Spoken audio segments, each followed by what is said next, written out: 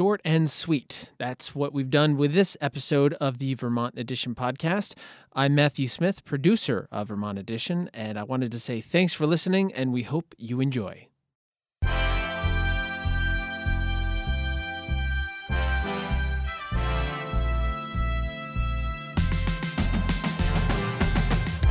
This is Vermont Edition. I'm Michaela Lafrac. First, a word of warning. If you have a fear of snakes, spiders, or scaly, strange creatures, this might not be the show for you. Today on Vermont Edition, we're talking exotic pets. Dogs, cats, and goldfish, those are for another day. This hour, we'll learn about the exotic animals some Vermonters keep at home. We'll learn what's legal to own in Vermont and what isn't, and how to care for certain types of exotic pets responsibly. Think Dr. Dolittle here, not Tiger King. We also want to hear your pet stories. Do you have an exotic pet? Do you want one, but you're not sure if you're cut out for it? Give us a call this hour. Our phone lines are open, 800-639-2211, or send an email to vermontedition@vermontpublic.org. You can even send us a picture. We would love to see it. Now, in a few minutes, we'll be joined by an exotic pets veterinarian with BEVS, the Burlington Emergency and Veterinary Specialists. But first, we are joined by Catherine Cody Verville, an owner of many a slithery pet in Essex. Catherine, welcome. Hi, thank you for having me. So tell us about these pets of yours. What do you have and how many? I'd say at this point we're probably closer to 40 plus. We've got everything from fat-tailed geckos, ball pythons, plains hognoses, Mexican black king snakes, along with some of the bigger animals like carpet pythons and boas. Okay, that's a lot of snakes. Don't worry, we also have 2 dogs in the mix, but yeah, we do have several at this point. Okay, so how did this happen? Have you always been a person who likes snakes and reptiles? No. The long story is probably like 5 years ago. If you told me that I owned or was going to own reptiles, I would have probably laughed at you. But about 4 years ago, my now husband was talking to me about wanting a snake, when I told him absolutely not. However, later in that week, a conversation about overcoming your fears kind of put me in a corner, where we ended up getting our first ball python. And that kind of was the opening point for me. I felt like if I was going to have one in my house, then I wouldn't want to or need to know how to take care of her. In case something came up or if my husband was out of town. I felt like that was only fair. Mm-hmm. So through doing a ton of research, started appreciating them more. Found that plains hognoses were probably more my kind of avenue in terms of starting to have snakes. And from there, we were happening to be inside of a pet store when somebody was surrendering a plains hognose, and I just couldn't let that little guy go. So from there, it kind of took off. We spend a lot of time with other snake people to better know how to take care of ours. And yeah, over time, we kind of have accumulated this collection that we have now. Wow. And can you kind of paint us a picture of what your house looks like right now with all of these snakes in it? Are they all in their own like glass cages? Are they in one room or spread throughout your place? How does that work? So right now they're all in one space. So we've got everything from like PVC enclosures that are, 4 to 6 feet in length. We've got some that are in glass tanks and some that are in what are called rack systems. So they're similar to bookcases. It's just instead of where you would put a book, it's a little bit deeper and you can slide Tupperwares of different sizes in and out of them. So it depends on kind of the personality of the animal. If they're really shy, then we'll kind of adjust their housing based on that. And then the bigger ones obviously end up in their big 4 to 6 foot enclosures. Do you have a favorite? I have a couple. So obviously my first one that I ever got is, near and dear. I have a rescue boa that I also keep close to my heart. And there's a little guy who's an African house snake that I've named Twiggy. That would also be part of that top 3 for sure. And talk us through the sizes of these snakes here. What is the smallest and what is the biggest? So I've got some that are still kind of in that baby phase. So you're probably looking at 5-ish inches. Currently, our biggest one is probably about 6 feet, and that's a male carpet python. But the female boa that we have, she'll end up being the biggest at 6 to 8 feet. 6 to 8 feet. Yes. Okay. Whew, I just need to take a breath. That's great. I'm so happy for you. So talk to us about your long-term plan with these snakes. Because one thing I do want to get into later in the show when we bring on our veterinarian is about animal lifespans. Because sometimes I think people get a pet and they don't realize that, this is a really long-term commitment. Like, do you know how long all these snakes that you have are going to live for? So my shortest lifespan is going to be a tricolor hognose. Those will be about 7 to 8 years. Longest, you're talking closer to your 20, 30-year mark. So those are your bigger, like your boas and stuff that'll hit the 30-year. But kind of to hit on that point, though, in terms of how long they can live, we don't have any, but things like macaws or tortoises, like those guys can push 80 to 100 years. So jokingly, amongst our friends who also own reptiles, we kind of joke like, hey, if anything happens to me, like you'll be the one that I want to take on my animals since I know that you know how to take care of them. But yeah, it's definitely a long-term commitment. People, I think, don't realize necessarily how long these animals can live. And so I think that's definitely a huge factor when getting to know what animal or reptile you're most interested in. To know how long, it's going to live for ultimately. Right. And then also in terms of some concerns that folks might have about keeping non-domesticated animals or making sure that animals are well cared for. When you were starting to get these snakes and other reptiles, what kind of research were you doing to make sure that these pets that you were getting are legal and are going to be something that you can care for responsibly? Yeah. So in terms of the legal aspect, all the states, especially with Fish and Game, are very upfront as to what you're allowed to own versus what's permitted and not permitted. For example, Vermont has a huge PDF sheet where you can take a look at specifically based on their scientific name, do you need any kind of permitting or not? So it's very transparent there. In terms of care, for sure, I highly, highly recommend doing a lot of research. Animals can, some need special lighting, some need additional vitamins and minerals that they don't necessarily get with food, and so that's something you have to supplement their diet with. Personally, I went on YouTube and I was watching a lot of YouTube videos. There's some great pages on there for some long-term reptile keepers that will talk about basic care, in addition to kind of what to look for and signs of the animals, not necessarily getting the care they're supposed to. So that was something that I probably spent most of my time doing, is a lot of YouTube videos and Googling information on the specific care of those reptiles. Mm. And then lastly, Catherine, what's been your favorite part about having all of these animals, all of these snakes in your home? I think, contrary to popular belief, they do have their own little personalities inside of their small or large bodies. And so it's definitely been kind of getting to know the personality traits of each one of these animals. But also I've appreciated, we call them morphs, but it's kind of genetic mutations that result in an alteration of coloration. So the hognose is definitely an animal in our collection that we have the most of. And so with that, we've got a wide range of color morphs. And so it's really cool to see what people do with the genes and how also we're finding some of these genes out in the wild, and then what we're doing in the wild to conserve these animals. So it's kind of been the conservation piece I've always found super fascinating, in addition to seeing kind of what nature can provide in terms of color mutation. Mm. Well, Catherine Cody Verville, pet owner in Essex, thank you so much for joining us.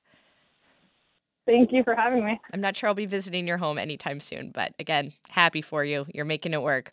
Now, here to talk us through the rules that govern exotic animals in Vermont and the special care that they need is Dr. Jordan Adair, an exotic pets vet at BEVS, the Burlington Emergency and Veterinary Specialist in Williston. Dr. Adair, welcome. Hi, thanks for having me. And listeners, we'd love to hear about your exotic pets if you have them or your concerns about people owning exotic pets in Vermont. You can call us at 800-639-2211 or email us at vermontedition@vermontpublic.org. Now, Dr. Adair, let's start with some definitions here, because what one person thinks is exotic is completely normal to another person. But according to Vermont laws, what constitutes an exotic pet? Well, first of all, I don't claim to be an expert on Vermont-specific laws, but I have had to, since I moved here, become at least somewhat familiar with them. I will say if anyone is considering getting an exotic pet or wants more information, I would certainly reach out to the Vermont Fish and Wildlife Service because they're the ones that regulate what is and what is not allowed. There really isn't a specific definition of exotic pet as far as the kind of the veterinary community goes. It's basically anything that's not a farm animal or a dog or a cat.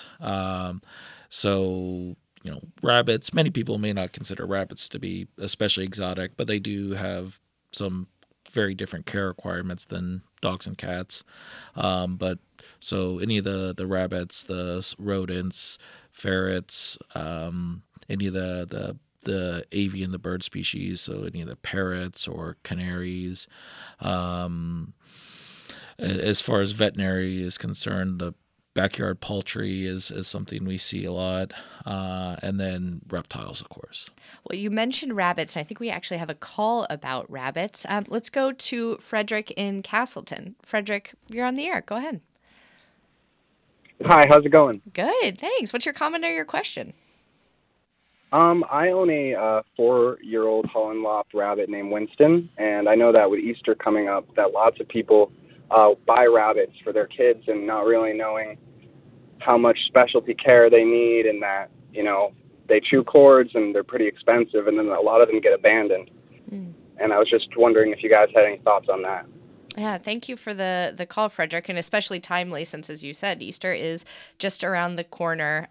Dr. Adair, what's your advice for folks considering getting a pet rabbit? Oh, well, I think that concern is absolutely true. I mean, rabbits can make great pets. They're generally considered to be the kind of the third most popular pet in the U.S. after dogs and cats, but they absolutely have some kind of specialized care requirements, and I absolutely don't think they should be, bought as a gift or for a holiday. There should be a lot of research that goes into it beforehand, before the people would take that step. But on the flip side, I do think they have a lot of personality. They can be very friendly, and especially for people that are vegetarian or vegan and want a pet that is, rabbits would be perfect for that. Why is that? Because they're vegetarian or they're vegan as well. Of course, I didn't even think about that. Well, we also have gotten some questions from folks about that line between like an exotic pet and a farm animal, as you brought up. And let's talk for a moment here about llamas, because, again, they're not native to our area, but, folks in Vermont do have llamas. Does that constitute what you would consider a exotic pet or a farm animal? So I think from more of the big picture and legal standpoint, I definitely think they'd be considered more of a farm animal. And I know us personally at BEVS, the exotic service, we would not see them, mostly just because we don't really have space for them in a hospital. Right. And we don't do house calls, unfortunately. Right. Let's go back to the phone lines first. We have a call from Peter in Montpelier. Peter, you're on the air. Go ahead. Thank you. I really don't think you should be doing this show, even though you have Dr. Adair on cautioning. You have people talking about exotic pets as this really cool thing. It's not a cool thing. Most of these pets, so-called pets, are are wild animals. They should not ever have been taken out of their environment, particularly ones that have been imported into the United States illegally from South America. I'm disappointed that you're even having this show. Well, thanks for calling, Peter. And I think your concern is one that, we talked about a lot before doing this show, and really want to share some information about these pets because, like it or not, they are in this state. We want to make sure that people are following the rules as much as they can and keeping animals safe and trying to keep ones away that should not be here. And Dr. Adair, during the break, we were talking a little bit about how Vermont has some really strict laws compared to other states about the animals that can be considered pets here. Is that right?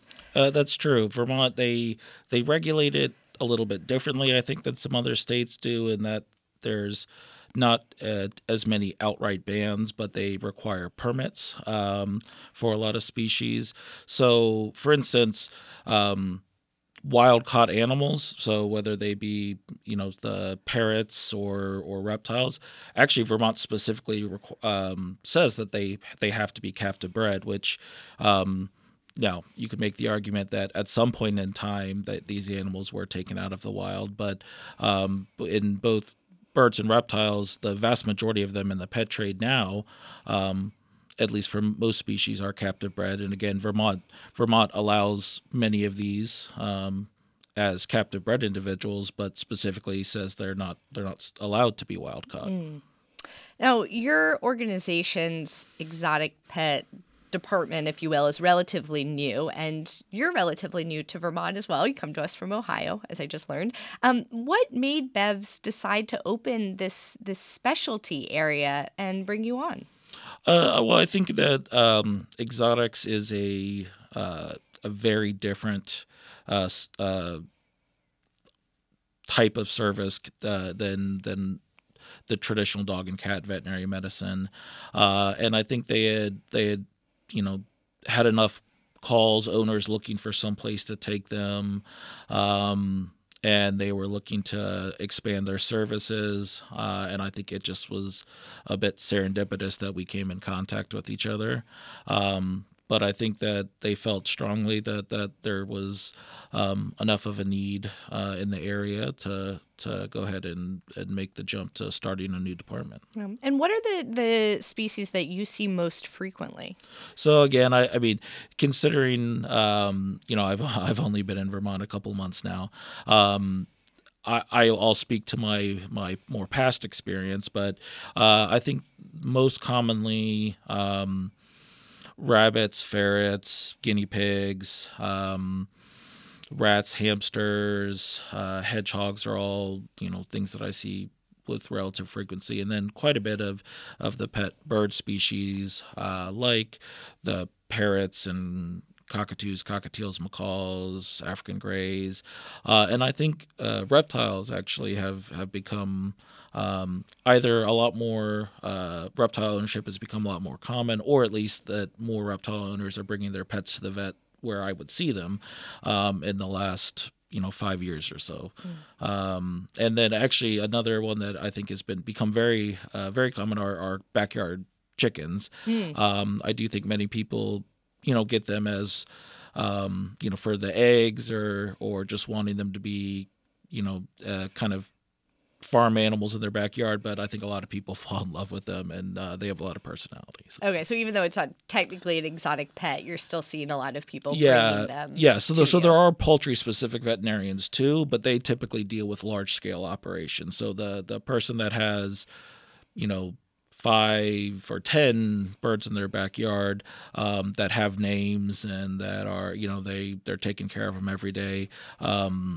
A lot of those people will bring them in for illness and injury. Well, we got an email ahead of today's show from Janet, who grew up on a dairy farm in the 70s in central Vermont. And Janet writes, Holsteins, draft horses, ponies, and chickens were the usual animals, along with many dogs and cats. We also fostered a baby porcupine once. As it grew, it took a liking to climbing up on my older sister's shoulders until she realized it was chewing at her hair. Whew. Lovely.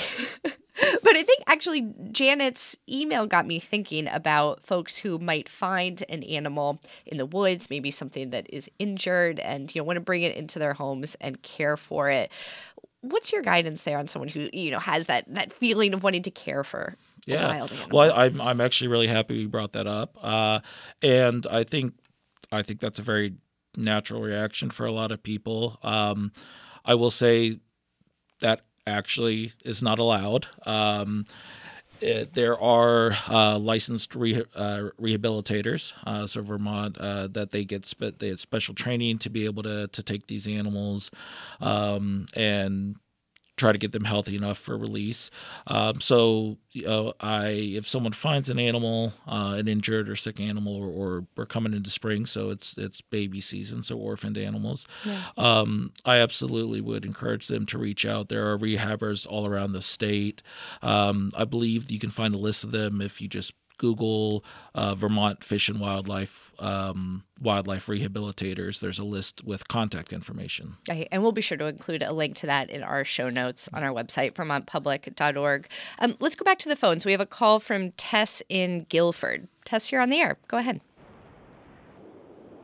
Hi. I had been talking to somebody and it said, well, the good thing is if a python gets released from captivity in this area, they're not going to survive the winter. And they said that, well, if they get born before the winter and they get hatched, they actually can survive. And I'm just curious to know if there's any truth to that.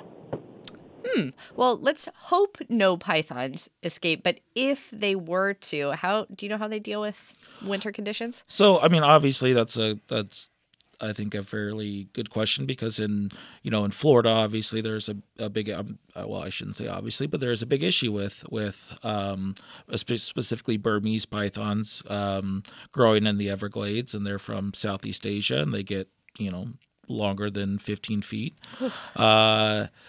But I would say so. The large constrictor species, the pythons, boas, are all tropical species, and they would not be able to survive and reproduce. Now, is it possible that a single individual could make it through a winter? Sure, I think that's possible, but there's really no way, at least at this point, that any of those snakes could survive for any length of time, and certainly enough of them to have a breeding population. Well, while we're on the topic of snakes, I heard from our producer that one of the trickiest emergency procedures that you've had to perform was on a python. Could you tell us about it?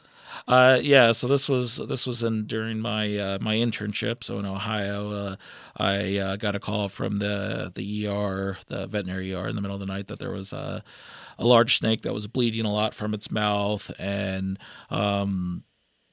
they asked me the veterinarian that I was seeing it asked me to come in. So I came in, and it was probably about a 13 or 15 foot snake.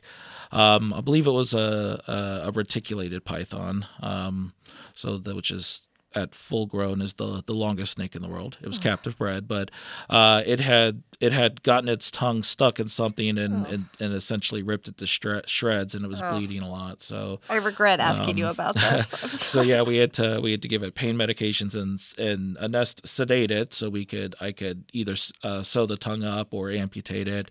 But it was so large that we actually didn't have enough of the anesthetic available to get it. Well, we eventually got it to sleep, but it took a little bit. I think at one point I had 4 or 5 technicians trying to hold him so I could get him intubated and get him asleep.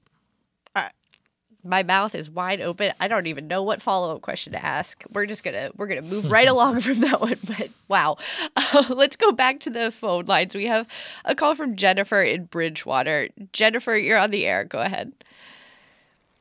Oh, thanks so much for having me. I just had a question. I always thought of chickens more as the farm side of things, but anyway, I was just wondering about the impact of the avian flu. How does that impact chickens versus any inside birds that people might have, and our wild population? Great question. Yeah, let's talk avian flu for a Yeah, moment here. these some very excellent questions. So avian flu is a huge deal. I think most people now are seeing some of the effects when we go to the grocery store and eggs are so expensive or not able to be in stock. But avian influenza is a big deal. It is wild birds and outside poultry are absolutely much more at risk. Inside birds that could be susceptible to it, it's typically just they're not going to come in contact to it enough. But there are it is the highly pathogenic avian influenza that has been kind of going around over the last year or two now. It is a big deal, and it typically causes acute death, and it means that in some of the larger farms, if it's found, it means that in order to try to stop the spread, a lot of times there are pretty severe quarantine measures that have to put in place. But it is often spread by wild birds, and it's now even being found in some wild mammals. Interesting. Okay. So do you have advice for folks who have chickens or another animal and are really concerned about Yeah, this absolutely. spread? At this point, I would say I wouldn't be concerned about specifically about anything other than birds, and as far as our pets go. And so the biggest thing is if you have a bird inside, you definitely want to keep it inside, keep it away from anything that is in contact with wild birds. For those people that have poultry, I do think the biggest thing is trying to keep wild birds out of their enclosure, trying to keep droppings, so feces from wild birds from getting into foods, especially, but into areas where these birds are coming in contact. And then also, be very careful about if anybody's has a flock of chickens and they want to bring new ones in, we need to be very careful about that as well. And could you reiterate for us before we move on what the symptoms are of avian flu? So as far as in birds, is what I can speak to. The symptoms really are acute death. So unfortunately, most of these birds don't really show signs. The respiratory signs are possible, but there's lots of other things that can cause that. So typically having multiple birds just seemingly fine one day and then the dropping dead the next day is unfortunately kind of one of the biggest signs. Oof. Okay. So the symptom is death. Unfortunately for this highly pathogenic strain. All right. Well, we have a call now from another listener with quite an interesting pet that we haven't really talked about much yet today. Natalie Redmond, thanks for joining us. Hi. Yeah. Thanks for having me. And Natalie, what town are you calling from? I'm in Colchester. Great. Now, Natalie, I heard that you have a particular type of lizard, right? What is it? Yes, I do. I have a bearded dragon. All right. Tell us about bearded dragons for folks who are imagining something large and fire-breathing right now. Yes, no fire involved, thankfully. But yes, I have a 6-month-old bearded dragon. His name is Gene. And as far as I know, I think bearded dragons are relatively common reptile pets, especially for people who are interested in getting their first reptile. They're, on the scale of reptiles, are somewhat easier to take care of, so, a little bit lower maintenance, and they're also a lot more social than most other, lizard or reptile species in terms of wanting a pet that you can kind of play with or, see a personality in and that sort of thing. Yeah. His name is Gene. Why? Yeah, his name is Gene. It was from a particular show that I really like to watch called Bob's Burgers. I just thought of the name one day, and after a couple of days of having him, I decided that the name fit the lizard, and it just stuck. Well, Natalie, we're really trying to emphasize responsible pet care here. So now that you have been an owner of this bearded dragon for a bit now, what would you say are the most important parts of his care that folks should know about if they're considering a pet like this? Yeah, absolutely. So I think the most important things for bearded dragons, specifically, obviously, reptiles and other exotics, tend to come at that kind of higher tier specialty care needs, that sort of thing. But for bearded dragons especially, big ones that I had to kind of make sure that I was understanding and had all the supplies for is making sure that they have the appropriate heat in their enclosures, a warm side, a cool side, so that they can travel back and forth as they need. They need to be quite a bit warmer than, just the temperature of your house, with a basking spot that's kind of up into the 100 degrees or so. So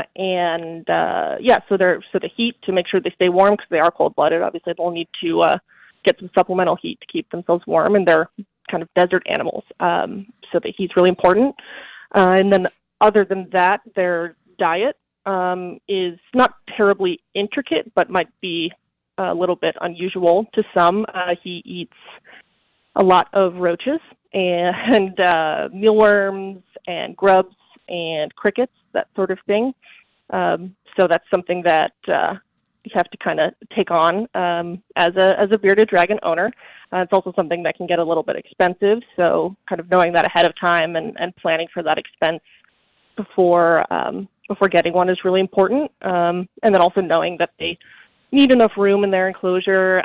He's still growing. He's 6 months. I've got him in a 40-gallon tank enclosure right now, but as an adult, ideally, he'll be in a 120-gallon enclosure that's about 4 feet by 2 feet by 2 feet. That's the plan for the next tank I'll have for him. So there's a couple different things to keep in mind and make sure that they're going to be really as healthy as they can be and as happy as they can be too. Well, Natalie, thanks so much for calling in and telling us about your pet, Jean. We Yeah, appreciate it. Thanks so much. Dr. Adair, do you have any other advice for folks who are thinking about an animal like a bearded dragon as a pet? Anything that sticks out that people should think about before they look into getting a pet like this? Yeah, absolutely. So, I mean, bearded dragons do make great pets, and as far as reptiles go, they are probably the most common pet for a reason. They have a ton of personality. So, I think the biggest things is to look into some of these care requirements, because they do need special caging. We can't just keep them in a bedroom or any sort of old, cage or something. They do have special heating and requirements. A lot of reptiles, including bearded dragons, also have special lighting requirements. So they require UV light to help be able to, make vitamin D and absorb calcium from their GI tract. And so I think doing the research can be tough because there's all kinds of stuff on the internet, as we know.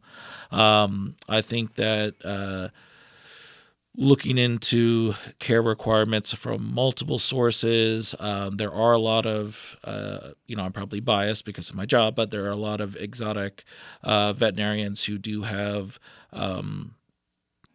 free resources, information on their websites for different exotic pets, which can be a good place. So I think looking and then talking to people that have them. There's, for many of these exotics, there are pretty extensive, at least online groups of owner groups of all these, and they're not always the most inviting places, but they can be a good place of a good source of information for people thinking about getting new pets. And how long do bearded dragons live for? It can be pretty variable. On average, I'd say average is probably 6 to 8 years. Although absolutely, I've seen them in the younger teens. But ages, I kind of say it for many animals, it's kind of like a person. If you say how long does a person live, well, some people make it to 100 or over, but the average is like in the 70s or 80s. Sure. So. Yeah. Well, and Dr. Adair, when we're speaking about care here, I'm really glad you brought up the heating that some animals, particularly like some lizards, require, because as we've talked on this show a lot about rising costs for heating. And of course, heating a tank is very different than heating a room in a house. It's going to be a lot less expensive, but still, it seems like that is a cost that maybe some folks might not consider before they purchase a pet, right? Yeah, I mean, it is true that it is. I mean, having a reptile that is going to require, especially a bearded dragon that has fairly high temperature requirements, I mean, that is a fairly significant cost. I mean, there are ways that, by keeping them in a specific room that's kept potentially a little bit warmer, more insulated. But yeah, there's both heating and lighting requirements, which are going to require electricity. So that's definitely something to consider. Let's go now to Michael in Windsor. Michael, you're on the air. Go ahead. Hi. This is Michael, and I'm a retired middle school science teacher who had various, I guess you'd call them exotic pets in my classroom. And I wanted to tell you about the very positive influences they had on some students, in case people are wondering whether they're good or bad. I had things like tarantulas and scorpions and hissing cockroaches, and the tarantulas had the probably most interesting story. I had a student who really connected with the tarantulas and would hold them and take them with her in a basket to her specials, her learning specialist. And people thought she was weird and unusual, and they would kind of avoid her. And I saw her as sort of an animal whisperer. And she went on to go to vet school, and she's now a veterinary ophthalmologist in Western New York. And so I think that having that connection to those exotic animals, especially the tarantulas, really helped her find out who she was as a sort of a specialist, and it really helped her. So don't be deterred if a student expresses or a child expresses interest in something that you don't like a spider, a tarantula. She also had in my classroom the iguanas, and then I ended my career there with a California desert tortoise that I had inherited from a student, and he was just the greatest. So tortoises are great. His name was Yoda, and he was such a great influence, and he got requests to go around to other schools. The problem that with him was Fish and Wildlife didn't see him as a species that was allowed in Vermont, so I had to send him back to California, which was probably the right thing to do. But tortoises are great pets, and tarantulas are too. Well, Michael, thank you so much for calling in and sharing the story of your student who connected so closely with that tarantula. We should also note that tortoises, right, they're many of them are not allowed in Vermont, and they also live for a very long time, right? Some up to 80 or 100 years. So something to really caution about. Yeah, absolutely. And there's some Galapagos tortoises that we know have been alive for over 100 years. So yes, very, very, very long lived. And do you mind reiterating for us one more time if people are not sure about which animals are okay to have here in Vermont and which ones are specifically banned? Where can they find that information? Yeah, absolutely. So the place to look is Vermont Fish and Wildlife Services, and they have a very detailed list of things that are definitely allowed, things that are definitely not allowed, and then there are things that may be allowed in certain situations or with permits. And Michael's call just now also. I love that his student went on to become a veterinarian. I'm curious, Dr. Adair, if you also had a moment like that as a child that led you down this path. Actually, yeah, very similar, actually. My second grade teacher had some corn snakes in her classroom, and I had just moved to a new school, and I think I mean, of course, I don't have a strong memory of this part, but my parents told me I was having a little bit of trouble adjusting. But I really loved the snakes and took an active role in kind of caring for them. And actually, at the end of the year, my teacher actually gifted me one of the corn snakes to live at home, and that kind of started my love of reptiles and exotic animals. So. Oh. Well, I've also heard over the years about a shortage of skilled veterinarians. And we hear about shortages in many different industries these days. But I'm curious what your experience has been. I know you're new to Vermont, so might not know like the full veterinary landscape. But do you feel like that those services that you all are providing at BEVS are in short supply right now? I think absolutely overall, and I think COVID certainly was a big strain on a lot of veterinarians. I think there was an uptick in pet ownership, and I think there still may be in some areas very long waits to be able to get into the vet. And I do know there's kind of even longer than that. There's been an issue with being a shortage of, especially some of the large animal veterinarians, especially food animal veterinarians. So vets taking care of, cows and pigs, and I know that's and then in more rural places there's been a shortage too. So that's absolutely an ongoing issue. Yeah. Well, let's go back to the phones. We have a call from Christina in Underhill. Christina, you're on the air. Go ahead. Hi. Thanks for taking my call. I just wanted to give a little shout out to the best pet ever. I have had a little red eft for about 10 years. He's the little red salamanders that you see that come out after a spring or summer rain. And I scooped him up 10 years ago. I've got him in a 20-gallon tank that has like a terrarium. He's got lots of little plants in it. And I feed him raw meat off a skewer, and he comes out when he sees me, and he's 2 inches long, and he's just fantastic. So I love my little eft. Well, thanks for the call, Christina. I appreciate it. Efts, I know we were talking earlier about how, it's not really kosher to bring in wild animals into the home. But curious what your thoughts are on a call. Yeah, I mean, I guess hopefully we didn't. She didn't say her full name. Technically, that's not something we're allowed to do. Native species are absolutely only allowed to be had with special permits. But amphibians absolutely are exotic pets. There's definitely frog species and salamander species that are allowed and that many people keep.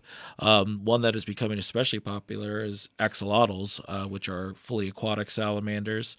And they have really cute faces. And I think a lot of people, they've been getting more and more popular over the last 5 or 10 years, I think.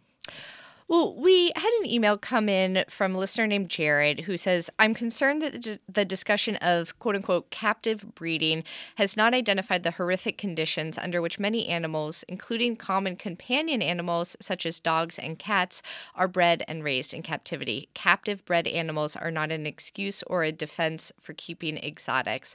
And I think Jared raises a good point here about, even if an animal is kind of like legal under the letter of the law, captive breeding can lead, as Jared writes, to some pretty horrific conditions. So do you have any advice for folks who want to buy a pet but want to make sure that it's coming from a place that is, treating their animals with kindness and compassion? Absolutely. And I mean, it's a valid point. And I will say with any big group, there's going to be exceptions, and unfortunately, just as he said, with dogs and cats, there can be some very bad conditions, and I know the same is true with some of the exotics as well, absolutely, there could be an argument to be made that should we even have these as pets, but as long as we do, and as long as people are going to have them, I think it's important to be able to provide them the care they need. And I think that for people that are interested and are looking, I think that there are many responsible breeders that are doing it for the love of the species, for wanting to make sure that we keep some of these species going. There certainly are some that, while the captive bred populations are fairly strong and healthy populations, that in the wild counterparts are threatened or endangered, and that's true of certain reptiles and some of the parrot species as well. So I think I would say overall it's important to ask to see, the parents, or to talk with the breeder about the conditions. Make sure that what they are telling, what the breeder or the person that's selling the animal is telling you about them. Make sure that matches up with the care that they should be getting. Well, we only have a couple minutes left here. And Dr. Adair, I've been very curious to hear from you about the smartest pet that you have ever encountered. Does anything come to mind? I would absolutely say hands down, it's some of the larger parrot species. So some of the African gray parrots, macaws, Amazon parrots. I'm always amazed about what they seem to know, what they pick up on. From my point of view, it's interesting because I see many come in that they've managed to train their owners to do certain things, sometimes without their owners realizing it. Like what? Oh, like getting them to get their way about getting a certain food, or getting let out of the cage, or about getting interactions with them. So I would definitely say the parrots are definitely the smartest. Has any parrot ever cursed you out or got mad when you're providing treatment? Really? Oh yeah. And it's and it's always funny when the owner doesn't know they even know those words, but it can be pretty entertaining. It doesn't bother me. Well, Dr. Jordan Adair, an exotic pets veterinarian in Williston, thanks so much for joining us and talking through responsible pet ownership. Thanks for having me. I think it was a great show.